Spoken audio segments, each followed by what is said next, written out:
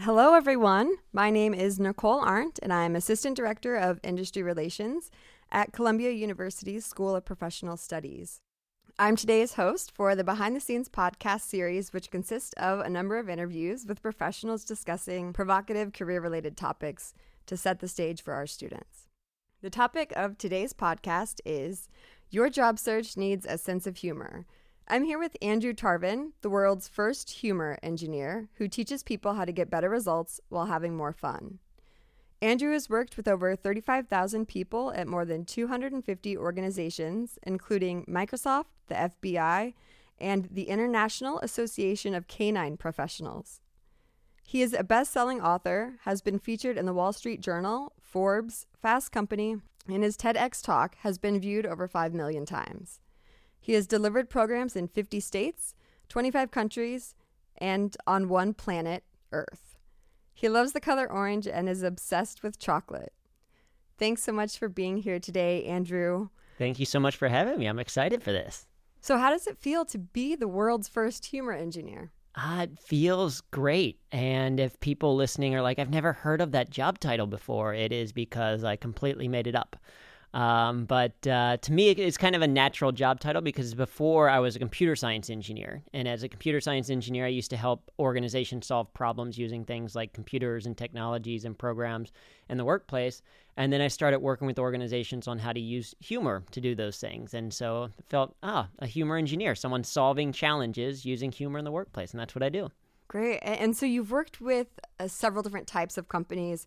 Microsoft, I imagine, has a different sense of humor than the Canine Association. Yeah. So tell us about your experiences there. Well, I would say, one, the Canine Professionals, which I think was fascinating. When I first got the email, I was like, is this an organization for dogs who have jobs?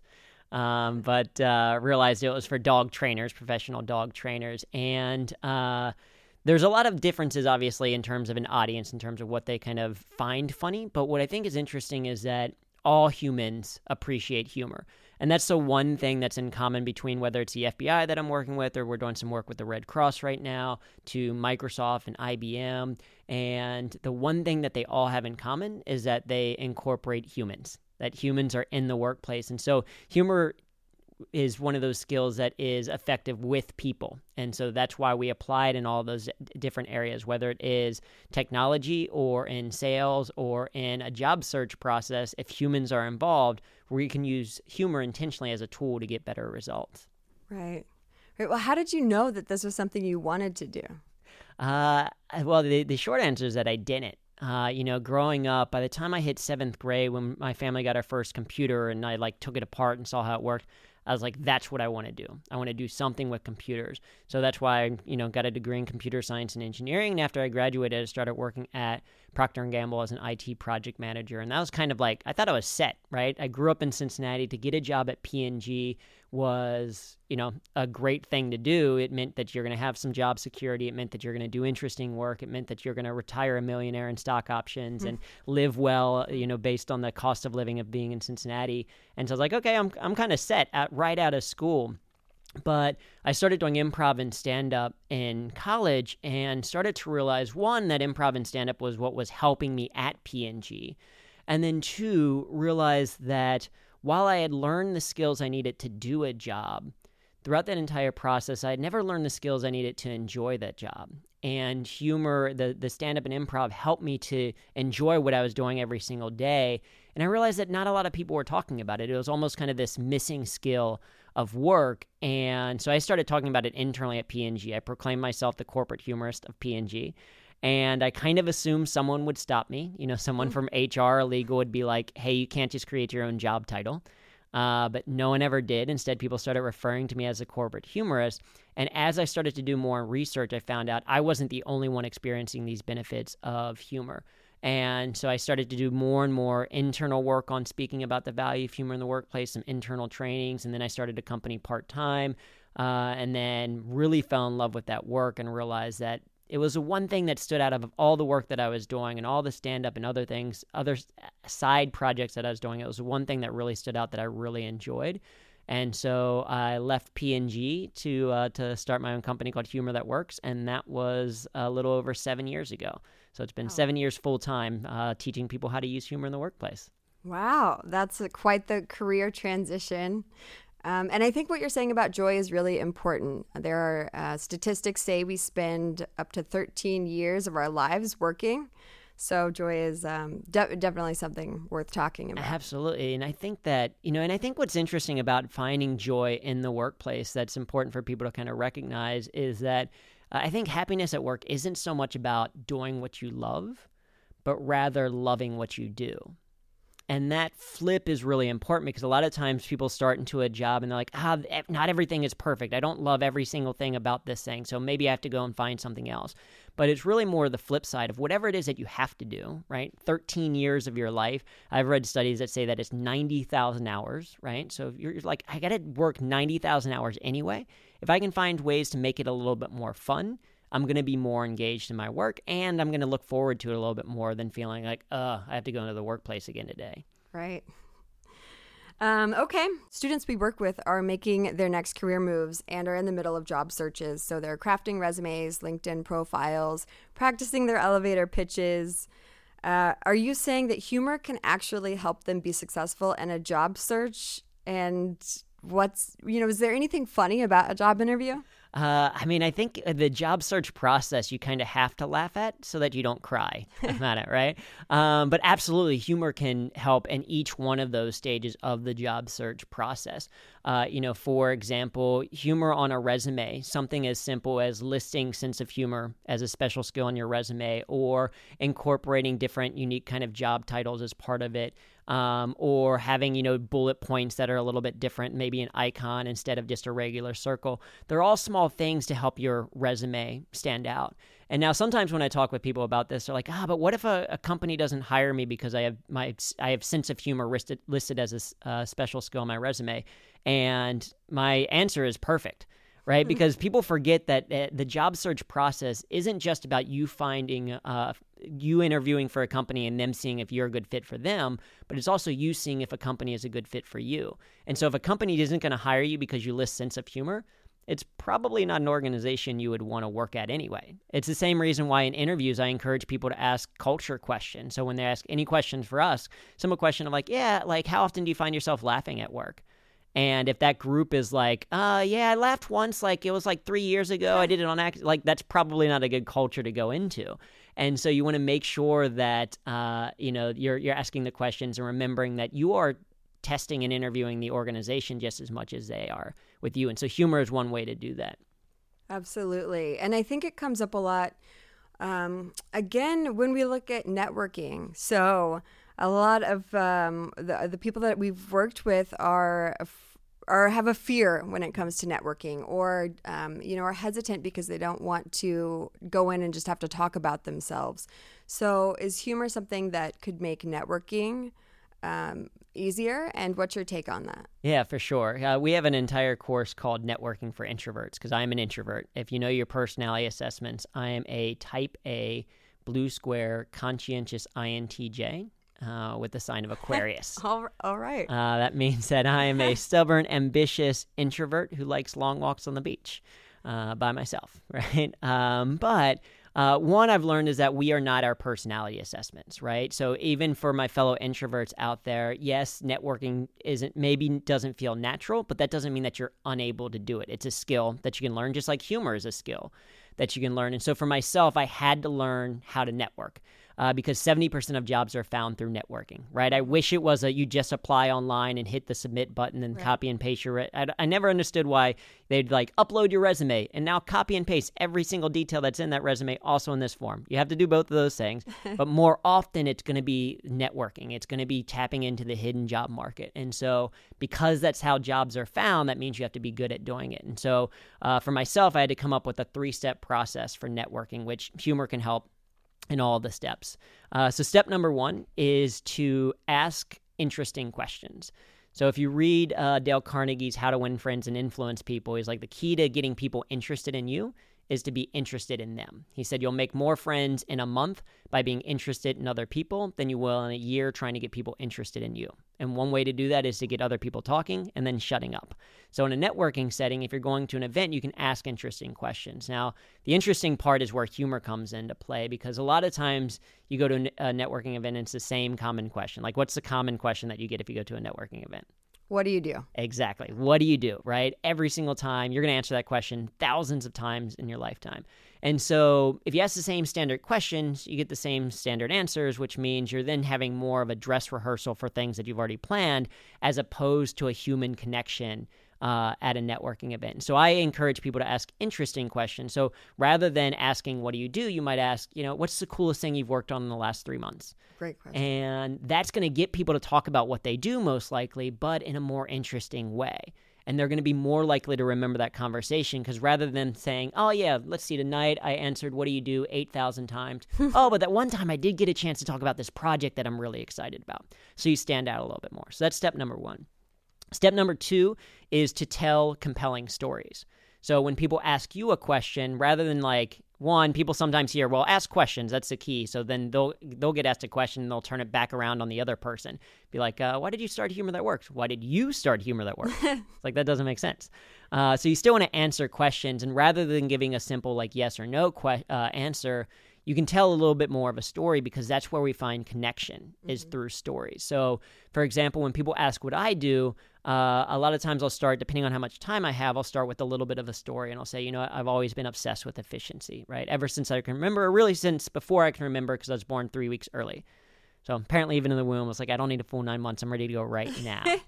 Right? And so I've always been an engineer. So I went to The Ohio State University, got a degree in computer science and engineering. But then when I was at Ohio State and later at P&G, I realized that there's a difference between being efficient and being effective. Mm-hmm. And as a stereotypical nerd, right, because I didn't necessarily have the social skills I needed, I didn't have those skills, but I realized that improv and stand-up was what helped give me those social skills. And so now I teach organizations and people at those organizations how to use humor to get better results, like I learned. And so in telling this story, I'm telling them essentially that I'm a humor engineer, but I'm also laying a foundation for them to connect with me. Because if I say, I went to Ohio State, and the other person I'm talking to grew up in Ohio, right? We experienced this on our way up to the room. There's a gentleman in front of me who had Ohio State Buckeye shoes on. And I was like, oh, I love your shoes, go Bucks. And he was like, OH. I responded, IO. We now, with a stranger, have an instant connection. Right? If I mention being an engineer and someone else is an engineer, you now connect. And so the story helps you stand out, because it's no longer like, oh, that person that I met at that networking event was just yet another programmer, or yet another finance person, or yet another marketer. It was, oh, they had that really interesting story about blank, or he was the nerdy engineer, or she was the really cool person with this background or this passion. So that's step number 2, is to tell compelling stories so that you can connect with people. And then the third step is to continue the conversation, both in the moment and afterwards. And the way that you can continue the conversation is a principle from improvisation called yes and. Mm-hmm. And yes and is fundamental mindset of improv, right? No, if you take an improv class, you'll learn it. But it's also a great mindset for continuing any conversation. If you've ever run out of, I don't know what to say next in a conversation, just yes and the last thing the person said. Even quintessential small talk. Mm-hmm. Right? If you think about quintessential small talk, it's like, how about this weather? Right? And so you can yes and that. You can say yes, and if you weren't at this networking event, how would you be enjoying overcast 73-degree weather? Yeah. Right? And then that turns into, I'd be out riding my bike, or I'd be, enjoying the last few days of summer with playing a little bit of tennis, or I'd be indoors because I'm, watching Stranger Things season 3 right now, or whatever it is, whatever their answer is, you've taken a kind of mundane, how about this weather question, and turned it into something a little bit more interesting about their passion or their hobbies. And so that's one way to yes and the actual moment. And then the other way to yes and or continue a conversation is after the conversation is over. Networking isn't done just after that one conversation, particularly if it's someone that you want to work with. So after a networking event, it's important to follow up with people. And what I love about following up is you can use a lot of humor in the follow-up. one, if you had an interesting conversation with people, you can connect and follow up and be like, hey, I mentioned it was so cool that, we're both from Ohio. It's great to connect over that. I mentioned that Grater's ice cream was better than Jenny's ice cream. Here's an article about how there's kind of how people feel about the two different ice creams. Or here's a link to this thing.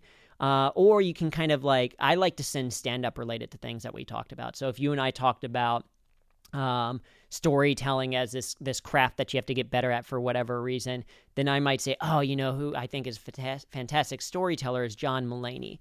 And in the email afterwards, I'll send you hey, I mentioned John Mulaney when we were talking. Here's a link to his bit on the Stardust Diner. I think a fantastic story. And so now when I'm following up, it's not, hey, give me a job, or hey, can you give me an interview, or whatever. It's me providing value in the form of something kind of funny. And sometimes people are like, well, how do you know? How do you know what to send? It's think about whatever you talked about and then Google it, right? You can be like, hey, I just stumbled across this article. And the stumbling across this article might be you intentionally Googled things about that article. But then it feels a little bit more natural as a way to follow up. And again, it's about building a relationship with people, something humor can help you do, as opposed to what can I get out of this person? Right. Right. And it sounds like you're talking about making a genuine human connection. And it's funny that can be the thing that helps you stand out. And when you're in a job search and you're up against sometimes thousands of applicants, just being genuine and asking questions and showing interest and sharing your story. Yeah, because I mean, at the end of the day, whether it's networking, people want to work with people that they like. And so when it's in a networking setting, you first get to know people on a human level. And it's okay, that person's interesting. I want to learn a little bit more. Or if it's in the job interview process, that's where some of those same techniques can work, particularly storytelling. Incredibly valuable as a form of answering questions in an interview. And the thing that it does is if you're in an interview, as long if it's not a technical interview, sometimes it might be a technical interview, but if it's not a technical interview, a lot of times it's just a culture fit. It's the people there saying would I want to spend 40 hours a week with this person? And if you can show a sense of humor, if you can show that you are in fact a human being, someone that they can relate to, maybe they want to spend a little bit of time with, then they're more likely to say yes to bringing you in. The other way that you can incorporate humor into the job search process, whether it's through networking or in interviewing, and this is important for my fellow introverts out there, is how you manage your energy. And so, for example, before I go into a networking event or before you go into an interview, what I recommend people do is call your hype man or your hype woman, right? Whoever, one of your friends, or for me, it's my mom sometimes, or it's my best friend out in LA. If I'm going into something where I need to be in a positive mood, I'll call them up and be like, hey, listen, I just need a little bit of hype. I need to and that person's role is simply to talk about hey, man, you got this. You're going to be great at it. They're lucky for you to even come into it. You don't forget all these cool things that you've done. Just someone to get you into this positive, energetic mood going into it. And then I think the other thing, both after an interview and networking setting, is finding time to recharge. If that's what you need, is I need to be intentional that, I do a decent number of podcasts or what I do and things. And so I need to know that I need to stack them so that I have a little bit of a break in between. So that for the introvert in me needs to recharge on my own, that I have 5-10 minutes to go on Reddit real quick, or to watch a YouTube comedy video, or to just take a couple of deep breaths, whatever it is that I need to recharge. Know what it is that you need in that process, and then be proactive about going after it.